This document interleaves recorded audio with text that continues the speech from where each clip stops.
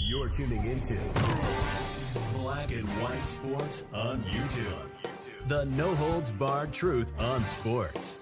The main event starts now. All right, Black and White Sports supporters, we're going to talk about what's projected to be the number one overall pick.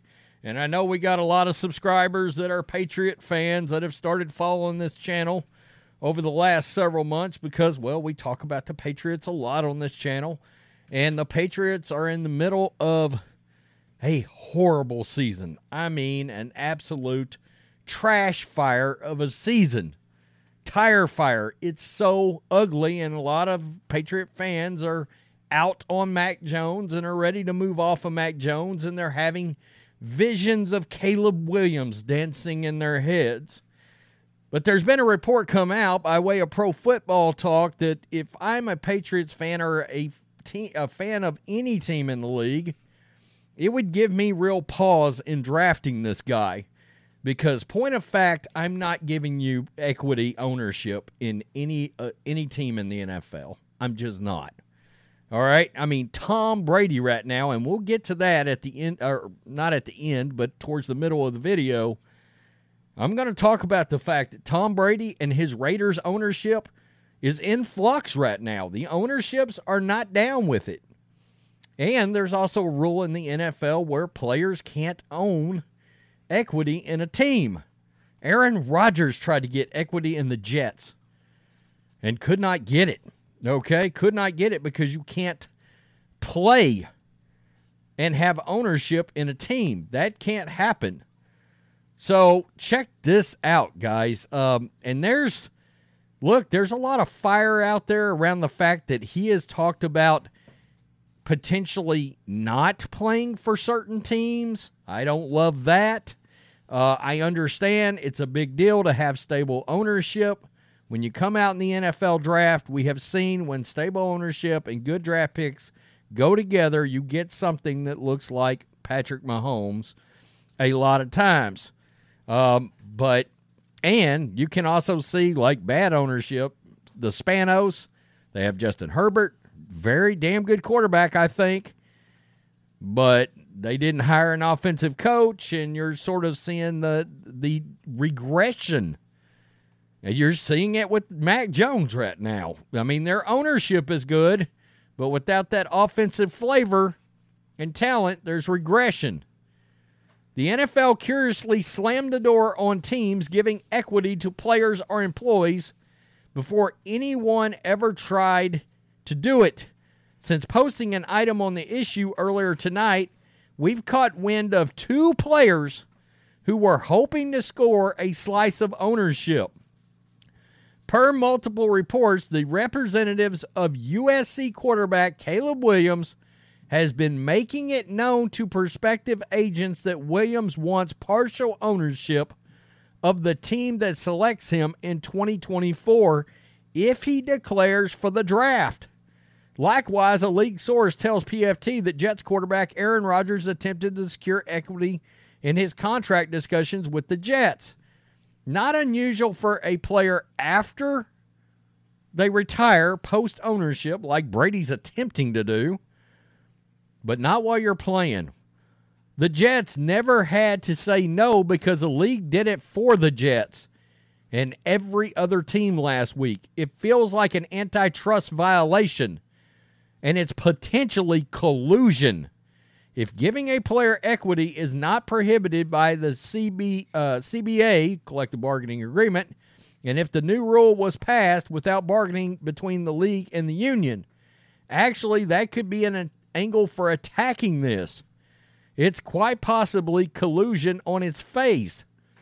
If it was possible to give players equity before the NFL recently changed the rules, if the NFL changed the rules regarding negotiating with the union, the decision to prevent all teams from giving equity amounts to collusion. So Florio is calling this out as something that potentially can be fought by the teams, and that the NFL is actually colluding and trying to prevent this from happening.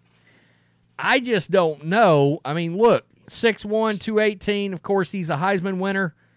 Caleb Williams ran up against a bona fide, show-enough, big-time defense, something you don't see a lot in college football this past weekend in Notre Dame, and he got destroyed.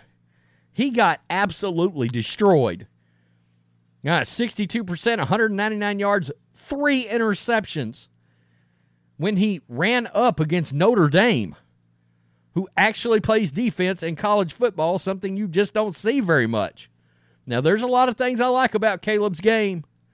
There is. I mean, he's got nearly 4-to-1 touchdown, well, a really 4-to-1 touchdown interception ratio. By the time we get to the end of the year, he's going to have played in at least 30 college games for a big-time program. But we also know at Oklahoma and at USC, you're throwing to receivers that are going to be in the NFL, and a lot of them are wide-ass open. We know those windows close when you get to the NFL. So let's go over to Tom Brady, because this ownership situation for him has been crushed as of right now. The NFL owners are not expected to ratify his minority ownership status at the meetings October 17th, 18th in New York, as concerns have arisen about Brady getting a stake at a steep discount. The outlet cited a source as saying Brady could unlikely be approved by the league's finance committee at the given price, and said it was unclear whether Brady would be willing to increase his bid. The story specified that Brady would be purchasing a stake between 5 and 10% of the franchise, and the estimates of the league finance committee were that he would be receiving a discount relative to market value of up to 70%. Wow. 30 cents on the dollar is what he was going to be able to buy in to the Raiders at. And look, it does give the Raiders some ownership, a certain public ownership boosting that sort of needs to happen for for Mark Davis. The league would love to get Mark Davis out and have some hot shot come in there like Robert Kraft or like Jerry Jones or like Stan Kroenke and buy the Raiders, because they're one of the biggest national brands in the National Football League. This is, it quote, it can't happen at that price, a source came out and said. The exact dollar amount of what the league believes the ownership stake would be wasn't disclosed, but Forbes has the most recent valuations of the Raiders at $6.2 billion. The Commanders just sold to Josh Harris for $6.05 billion. I think if the Raiders go up for sale, if they went up for sale, you're talking about $7 billion. That's where I think the Raiders, because of their branding, brand new stadium, beautiful stadium, location, Vegas, the whole nine, you're going to get a premium price, and they don't want Brady. Look, these people that have bought ownership stakes in some of these teams, like the Commanders, Magic Johnson, they had to pay market value to get their piece of the ownership.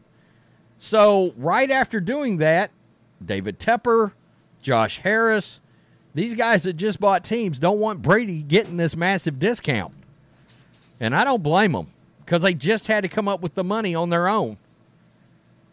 So I don't think this is going to happen. By the way, that keeps the door open for Brady coming back, even though he's saying he's not coming back. So there's that. Also, there is already mock drafts out there that are starting to propose the Caleb Williams New England Patriots thing. Okay, Nick Schultz, a writer at On3.com, has the New England Patriots taking the Panthers' position in the 2024 draft, trading some assets for the number 1 overall pick from the Chicago Bears. Interesting, Schultz predicts that the Panthers would have the number 1 overall pick, but because it was they dealt their 2024 first-round pick in the Bryce Young deal. That pick actually belongs to Chicago. While he doesn't go into detail concerning what the Patriots would give up, one would assume it would be something to similar to what Carolina gave up for Young, but likely a more lucrative package given Williams' prowess as a prospect compared to the ex-Bama QB. And I'm going to tell you, that hasn't looked great. Now, I can tell you right now, just based on that, like if Chicago ends up in that position, they're taking Caleb Williams, okay? They're not going to stay with Justin Fields. I think they are slowly but surely realizing they're out on that. And that draft could end up being a monumental F-up in the history of NFL drafts. Mac Jones, who looked like he hit, could end up being a bust. Justin Fields, bust. Trey Lance, historically bad bust. Trevor Lawrence is the only one that looks like he hit out of that draft. That tells you how inexact this science is, and also makes you think about next year's draft, which is considered the deepest quarterback draft in the history of football. Penix Jr., Nix, Drake May, Caleb Williams, and there's others out there, folks. There's 2 or 3, 4 more quarterbacks that will go in the top probably 3 rounds. I mean, there's 10 draftable quarterbacks. Easy. Tell me what you think. Caleb Williams wants ownership. If you're a Patriots fan, are you willing to give him an ownership stake to play for the Patriots? Luckily, it looks like the NFL is going to step in. Also, are you great with the fact that he might draw a line as to what teams he wants to play for? I'm not real thrilled about that either, to be honest. Because once that really starts, yikes. I do not want the National Football League becoming the NBA. I don't. I don't want divas everywhere, especially at quarterback. Quarterback needs to be fundamentally sound and calm. Jesus. Tell me what you think. Peace. I'm out. Till next time. Thanks for watching the show. Be sure to like, comment, and subscribe. Be sure to tune in next time on Black and White Sports.